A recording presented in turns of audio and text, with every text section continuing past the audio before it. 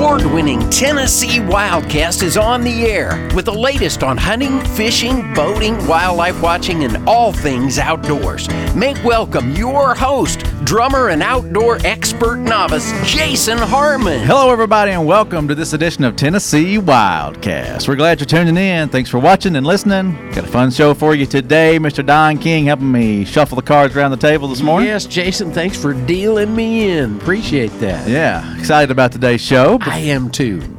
First, I want to highlight a few things, right? Yeah, you bet. We always do a quick shout out to our radio partners. There's a lot of social media and stuff that we're on as well with the podcast, but our radio listeners are very loyal, and we appreciate WOKI in Knoxville especially. News Talk 98.7. We're on there Saturday afternoons, 1:30 to 2. Kind of prime time and Saturday afternoon. That's cool. Anyway, we appreciate WOKI very much. And I love the Knoxville area. Was just in the area this past week, and it's a fun place to be. I know. We get a lot of feedback from folks that hear us on that station, so that's always a good thing. Yeah. And it's always a good thing to visit our e-store, shop.gooutdoorstennessee.com, to pick up the latest gear. Don's got a nice brown and tan, khaki and maybe a colored hat. I like it. Oh, yeah, and if I turn 180 degrees around, you'll be able to see the little state emblem on the back. Let's look at it. There you go. Maybe you could see that. Anyway, if you're listening, it's a cool hat. Yeah, it is. And it's great for the cold weather, too. So yeah, it's a full body hat. We got some of the mesh backs. You can get those online, too. A lot to choose from on our e-store. Yep. Check out the store. Besides the caps, there's other stuff, too, that make great stocking stuffers and prime Christmas gifts there. There you go. Good plug there, Don. Yeah. Well, it's always fun to have Mr. Jason Holland in the studio. Hey. He is back again for a fun episode today. I'm excited. Today's going to be a good time. Well, we always have fun. We always do. Hopefully everybody listening gets to enjoy it as much as we do, but all I know is when I walk out of here, I'm still smiling. So it is one of my favorite things to do. Well, it's been a while since you've been in, but Thanksgiving was a few weeks ago. Did you have a happy one? I did. Just like everybody else, I ate too much and then griped all night long about how much I ate to only go back into the kitchen like around 8:30 or 9 o'clock and do it all again. Right. To wake up on Friday miserable, leftovers. Say I'm never going to eat that much again, and then roll right back into it. For breakfast and then apparently for lunch. I don't know about you, but we got give or take 15 or so that come over for Thanksgiving. Yet we cook for 150 to 200. Right. Somewhere in that range. And so, being frugal, we're going to eat on that until either it's all gone or it spoils. But my wife is not cooking for a solid 7 days after Thanksgiving. They make freezer bags. You can freeze it. We could. Yeah. We could. That requires way too much planning and forethought. We're just going to eat till we throw up, puke and rally and go right back in and do it all over. This is the Holland tradition. This is what we do. Shortly after I got married, Jason, my wife grew up in a family with 6 kids, and she did a lot of the cooking because she was the oldest, one of the oldest, second oldest. But anyway, she was tasked with a lot of the cooking. And so I come home shortly after we got married. She's fixed this really nice meal, and it's like there's food everywhere. And I'm thinking, I said, "Who's coming over?" She said, "What do you mean?" I said, There's enough food here for 8 people. What is up with this? Well, that's just the way I cook. That's the way I grew up, because I had to cook for a lot. I said, okay. Yeah. So anyway. Well, you did a couple of days worth. Yeah. Well, you did very smart. You didn't do something I probably would have done, which would have been either making a snide remark or about how much I just wasted or something, and then she never would have cooked again. See, this is where you have wisdom. Yeah. This is where you have an idiot. This is what would have happened. You played it very well. I don't know I would have played it that calm. I probably should have. Now we had a great time. Thanksgiving is probably like everybody else. It's one of our favorite times. We get to come together as a family and just make it a priority. And of course, everybody loves to get all fat and happy. And then they turn around and go shopping on Friday, and it's just it's a big ordeal. Busy. Yeah, it was a great time. But it's a good time. Yeah, for sure. Well, today we're talking about rods. We are talking all about rods, right? Everything about fishing rod. And so we've done obviously quite a few shows, and we always kind of hit a little bit on the rod, and it's great. But today we're going to dive really, really deeper into fishing rod. I mean, really, really deep. And not so deep that it's boring, but the goal is to, one, hopefully give everybody listening something they hadn't heard about or another way to do it.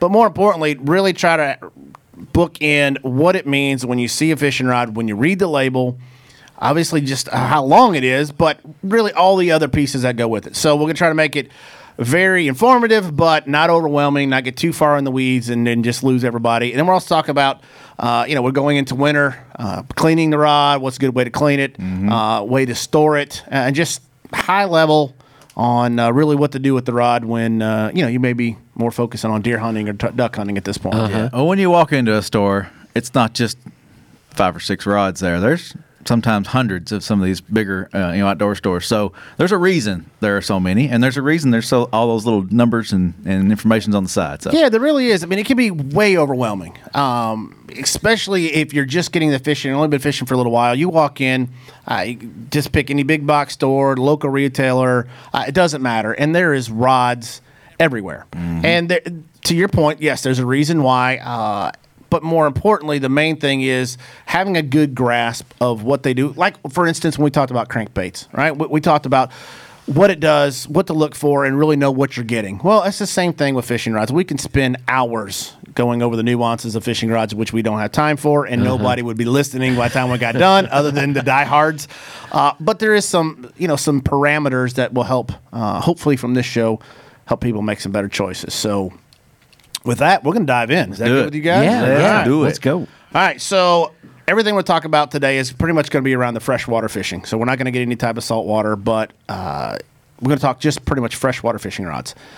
Mainly on the bass side of things, but what we're going to talk about will encompass bass fishing, panfish, catfish. Doesn't really matter, but as long as it's freshwater is really what we're going to talk about. Okay. And there's 2 types of fishing rods.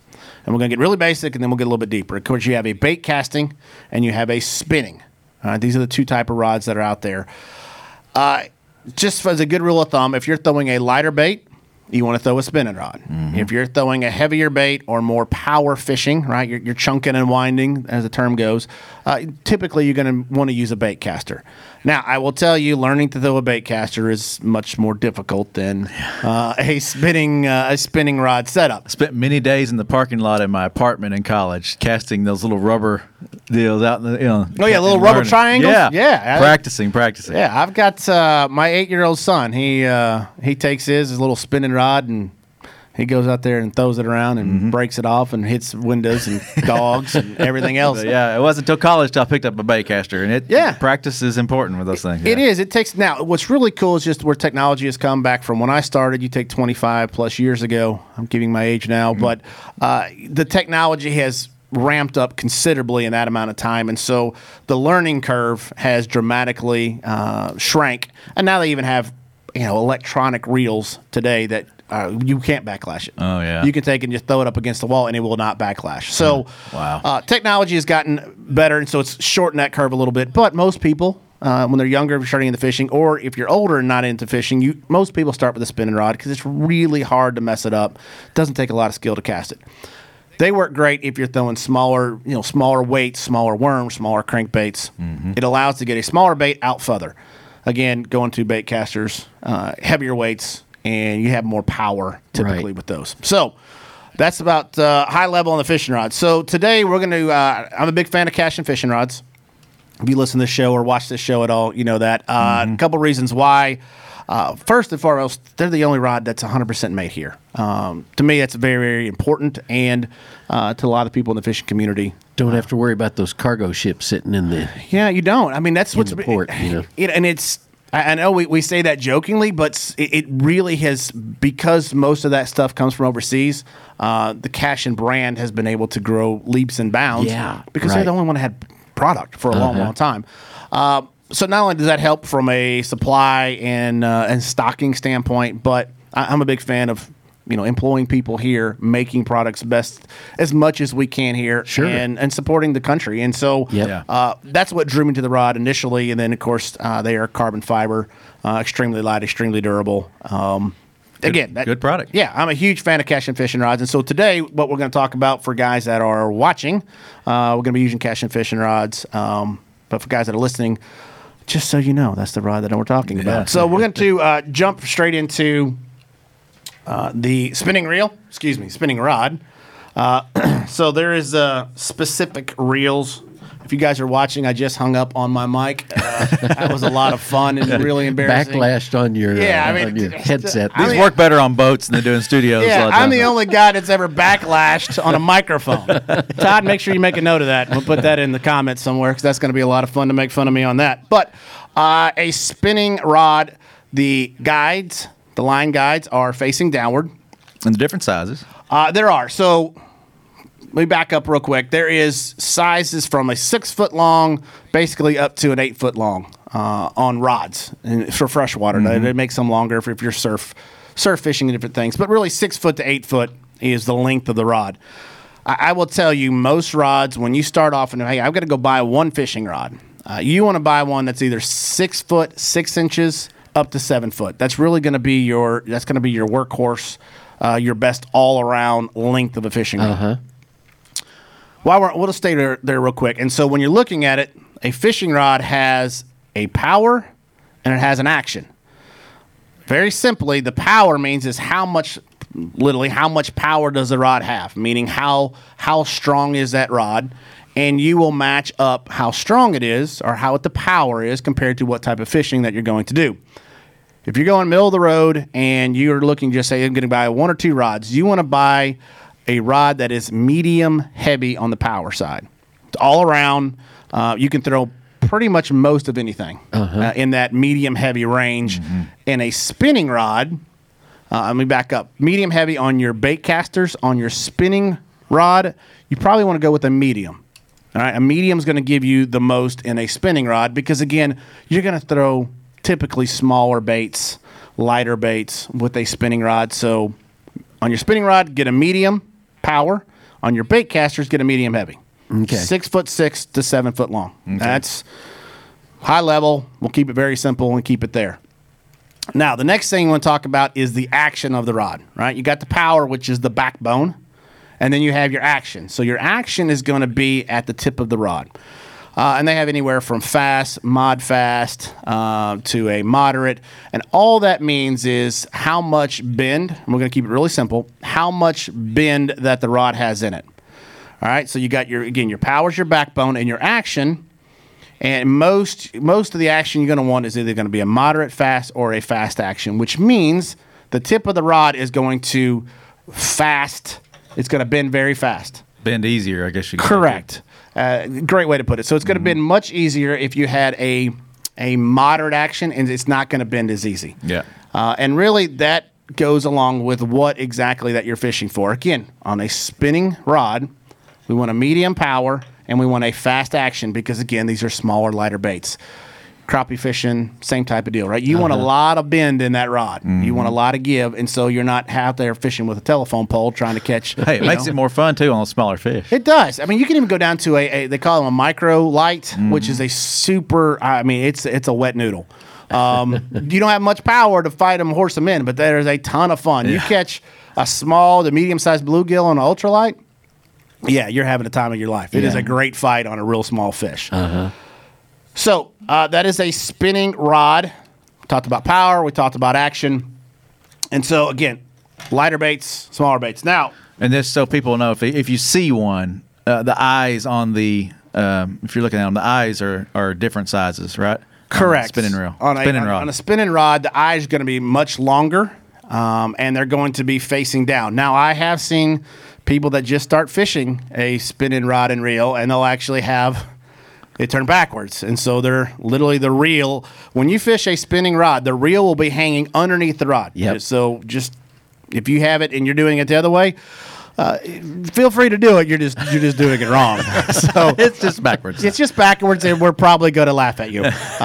But gravity's working against you. Yeah, you're working way too hard. Holding that thing on top. Yeah. Yeah, so that on a spinning rod and reel, the reel will be underneath the rod, and the line guides will be facing toward the dirt. All right, so everything's pointing downward.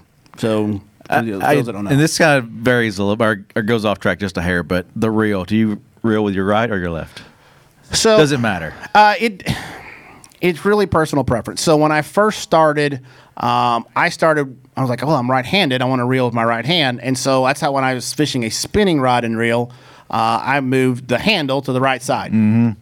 Well, for whatever reason, I started watching all the other professional fishermen, and they're all right-handed, yet they're reeling with their left hand. Excuse me. I had it backwards. I had it in left hand, reeling right-handed, but these guys have it in the right hand, they're reeling it left-handed. I was like, why are they doing that? But when you think about it, when you're casting, if you're right-handed, you can cast with your right hand, and then you don't have to transition from your right hand to your left hand to reel right-handed. Yep. Mm-hmm. So I was like, okay, well, that makes more sense from an efficiency standpoint, so that's why they're doing it. When I made the switch, I looked like it was ugly. I mean, ugly how bad it was. Just because everything was backwards. But once I kind of got in the rhythm, it does make more sense if you're looking from a just time savings and not moving back and forth. I can cast it now with my right hand. Your strong arm setting the hook. You got it. I'm casting my right hand. I'm setting my hook with the right hand, and I'm reeling with my left hand. I don't have to transition that rod back and forth. And I think of it like baseball too. If you're right-handed, you're going to throw with your right hand. If you're looking for accuracy with your right hand in where you're casting, that can play. I like that. Toward that. Yeah, too. it makes a lot of sense. And so, going back over to the bait casting side, so I started off, casting right-handed and reeling right-handed. Everything was fine, and then I started seeing all these guys that were when they're flipping. And all I mean flipping is they're just doing a little short 5 or 10 foot flip of the bait, bouncing it a couple times and reeling it back in. Well, they were reeling with their left hand because it's the same concept. They could go and pitch the bait with the right hand, and they never have to move the rod back and forth. So I tried that for a while and said, you know what, I'm not doing that. I've learned how to reel left-handed on a spinning rod. That's it. Yeah. But there's still a lot of guys that will, when they're pitching and flipping, they will reel left-handed. So that was a very long-winded answer to say, do whatever you want to do. Yeah. Just don't turn the rod upside down. Just don't put it on top. Yeah, don't don't use your spinning rod upside down. If you're looking at the reel when you're reeling it, you got it upside down. So just go Google it, see a picture, and that'll all make sense. Yeah. All right, so we'll keep the roll rolling because we still got a lot to get to. All right, on a bait casting rod. Small eyes all the way up, right? Yeah, so another benefit, and I'm trying not to hook myself and make myself look stupid again on camera. On a bait casting rod, a couple things are different. One, the line guides are up. So when you're looking at it, you'll be looking at the line guides on a spinning rod. They were upside down or facing the ground. These are facing up to the sky. You have a much smaller line guide compared to a spinning rod. Now, Cashin actually uses what's called micro guides, which makes it even smaller. The question always comes up is why would you use micro guides opposed to just the normal fishing line guides that we have always seen on fishing rods? Well, when you cast a bait, your line leaves your reel and it's going through the line guides. Well, if you slow it down and look at it in slow motion, it's not going straight through those guides. It's actually going completely around. It's making a full circle around those guides. Mm-hmm. And so if you look at them, typically they will start larger and they will get a little bit smaller as it goes down the rod, and you're just compressing. That line is getting smaller, compressed as it spins. Well, when you go to a micro guide, it takes less energy for that line to go all the way around a line guide.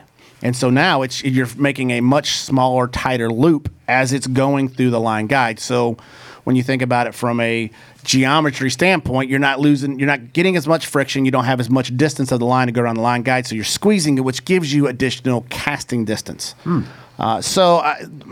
There's studies out there, and I don't know the specifics, so I won't even act like I do, but it's anywhere between 15 to 20% additional casting length that you get by using a micro guide. And so on the Cashin fishing rods, all of their Icon series use micro guides. Again, it's the whole system, a very, very sensitive rod, and you get additional casting distance with the micro guides. So Cashin also makes some other rods. Their new Core series, their new CK series do not use micro guides. If there's that guy out there that says, hey, you know what? I hear you. I just don't like them. Yeah. No problem. They have different series depending on what you want, but their mainstay rod, which is their Icon, does have micro guides. Gotcha. So, staying with the casting rod, typically these rods are going to be a little bit longer. And they make them all lengths from 6 foot to 8 foot, but typically, if you're going to go out and buy a casting rod, you want that around 7 footer. You want a medium heavy, and you want a fast action. That's going to cover most of the gamut of any fishing that you want to do. Again, if you're using a bait caster, most of the time, a lot of the time you're going to be using bottom baits or bottom hopping baits. There's a lot of different terms for it. Basically, something on the bottom you're dragging or you're hopping. You're pulling it through rocks, brush, weeds, mud, whatever. And so you want a little bit stronger rod, and a bait caster gives you that additional leverage and additional backbone. You can't throw as light of baits, so you can't take like a 1/16 crappie jig and throw it on a bait caster. You can, you just won't get any distance, and you're going to be miserable. It's just not probably going to backlash or something. Yeah, it's just not made for that. In that case, grab a spinning rod. But bait castings, great for crankbaits, bottom hopping baits, spinner baits. The list goes on and on. So they're very versatile. Again, get that. My personal opinion would be get a 7 foot medium heavy fast action rod. You're golden. In rods, they make all different types of rods lengthwise, but they also make very technique-specific rods. So you'll have rods that are tweaked just a little bit for a certain type of bait. For instance, Cashion makes a chatterbait rod. So a chatterbait is a vibrating jig that's very, very popular. A lot of people are replacing spinnerbaits, are throwing them as much or more than spinnerbaits. Well, they make a rod designed specifically for chatterbait. It's got a good backbone, but it actually has a more parabolic bend, so it allows the fish to take the bait and the rod to load up before he actually sets the hook. Parabolic bend, it's a deep word. Feel free to Google it. All that means is where the bend is in the rod and then to where it stops. Where it stops bending, all right, that is your curve or your parabolic bend. And all that means is how much action is in the rod until it actually gets into the power side. The more bend, the more power? No, it's the other way around. Opposite. Less bend, more power. Okay. Now, do you think, I don't want no bend, right? I want a super stiff rod. I can jerk them out of anything. Well, the problem is that you're going to jerk it right out of their mouth, right? That hook needs to drive into. They need to bite it. You need to drive the hook home, and that bend will help. It will help you get that good hook penetration and setting in their mouth. But you also have the power on the backside to drag them out. So you need a combination of both. Back years ago when the flipping stick first came out, I mean, it was basically a broomstick. I mean, it was just a solid stick. Like, I don't want any bend. Well, what happens? Two things. One, you don't get a good hook set. Number two, you lose the rubber band effect. This is for easy conversation, right? You need that rod to give. That is your rubber band. As they fight and pull, you want that rod working. And that consistent pull. You got to let them go a little bit. You do. And so if not, you're going to wind up, if it's just real stiff, you're going to rip it right out of their lip. I mean, their lips are, and their mouths are pretty thin. And if you're just straight dragging it, then you're going to rip a hole and it's going to come out. Right. And you're going to lose that fighting the fish action. And ultimately, that's the whole part. And that's the fun part, right? It's the fight. And I don't want to take them and drag them in. So anyway, we're getting a little off topic, but parabolic bend it's really just the bend of the rod allows you to work it. All right, so, oh boy, Todd, you're gonna have to edit that out. I'm hitting the ceiling now. I'm just. Well, time is crunching here. So are we really that fast? Yeah, we're moving. I gotta quit talking so much. What about? Let's talk about storage and covers. You brought a cover there. Or? I did. So for guys that are watching, this is a rod cover. It's woven fabric. That's the wrong word. Excuse me. It's woven. I don't even know what you call it. Just kind of like a plastic type. Material. Yeah, there you go. It's woven something. And basically what that does is it goes over the rod. Not only does it protect the rod, so great example is if you got 3 or 4 rods and you go in the lake, you put a rod cover on it, keeps them from banging. More importantly is it keeps that line from tangling on all the other line guides in your other rods. So rod covers are a great investment. Cashion actually makes this one. There's another company called Upgrade Fishing. They're based out of Arizona. Make a fantastic rod cover. They make them in spinning, make them in casting, and make them all different lengths and colors and all kinds of fun stuff. They're a very, very cheap investment to make your life easier. Yeah. There's another company out there called Cal Coast Fishing. Cal Coast Fishing. to make a thing called a rod mule. All it is, it's a way to carry multiple rods, combine them all into one, and gives you a strap for guys that are fishing from the bank, carrying several rods, or co-anglers, guys that are moving from boat to boat, maybe tournament fishing, or if you're just going with your buddies and you got several rods you're taking. Go check out the Rod Mule. I'm not endorsed by any. I'm not selling. And I get zero money telling you. They're just really great tools to make it much easier in regards to organizing and carrying your rods and protecting them. Cool name, too. Yeah, Cal Coast Fishing. Obviously, they're from California, West Coast. Other thing we'll talk about real quick is cleaning. So we're going into that time of year where once deer season, duck season's over, you're going to have that really cold spell. Typically in January, I do a lot of tackle organization, make some jigs, all that kind of stuff. But I will take that time to clean my rods and reels. Not going to go into how you break down and clean a reel. Go YouTube that. Really easy to do. Super easy process. Not hard. Keep them clean. Keep them greased and oiled up. But when it comes to your rod, so you want to get a soft nylon brush. I just use an old toothbrush is what I use. You can use just normal soap and water. There's also a product out there called Reel Magic.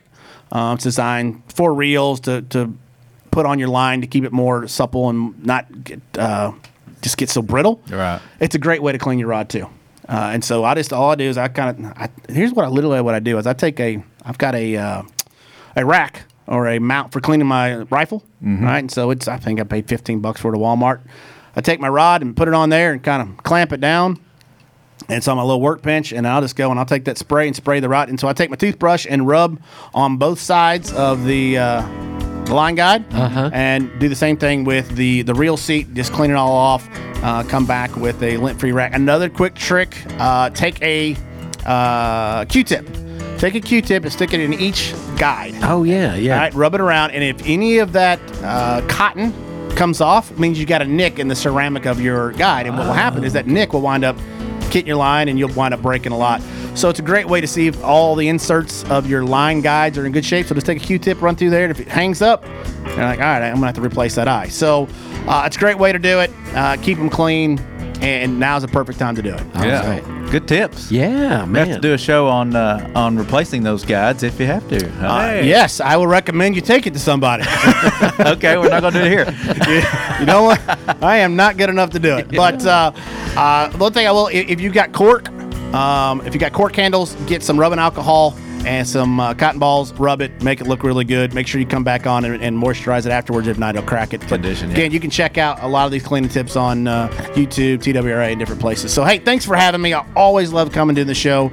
Don't forget the three main things: your faith, your family, and your fishing. Check me out, Jason Holland Fishing, on all the social media platforms. Love to connect with you. And again, thanks for having me. Yeah. Thank you, Jason. It's always fun having you here. You give us a lot of information and a lot of stuff to take home and think about. So There you go. I'm doing my job then. Yeah, exactly. Don, thank you. Sure enough. And this is Tennessee Wildcast, and we'll see you next time. Thanks for tuning in. Stay connected with TWRA by visiting our website at tnwildlife.org and follow us on Facebook, Twitter, and Instagram. Hey, it's all about Tennessee wildlife. It's what we do. Tennessee Wildcast will be on the air again next week. We'll see you then.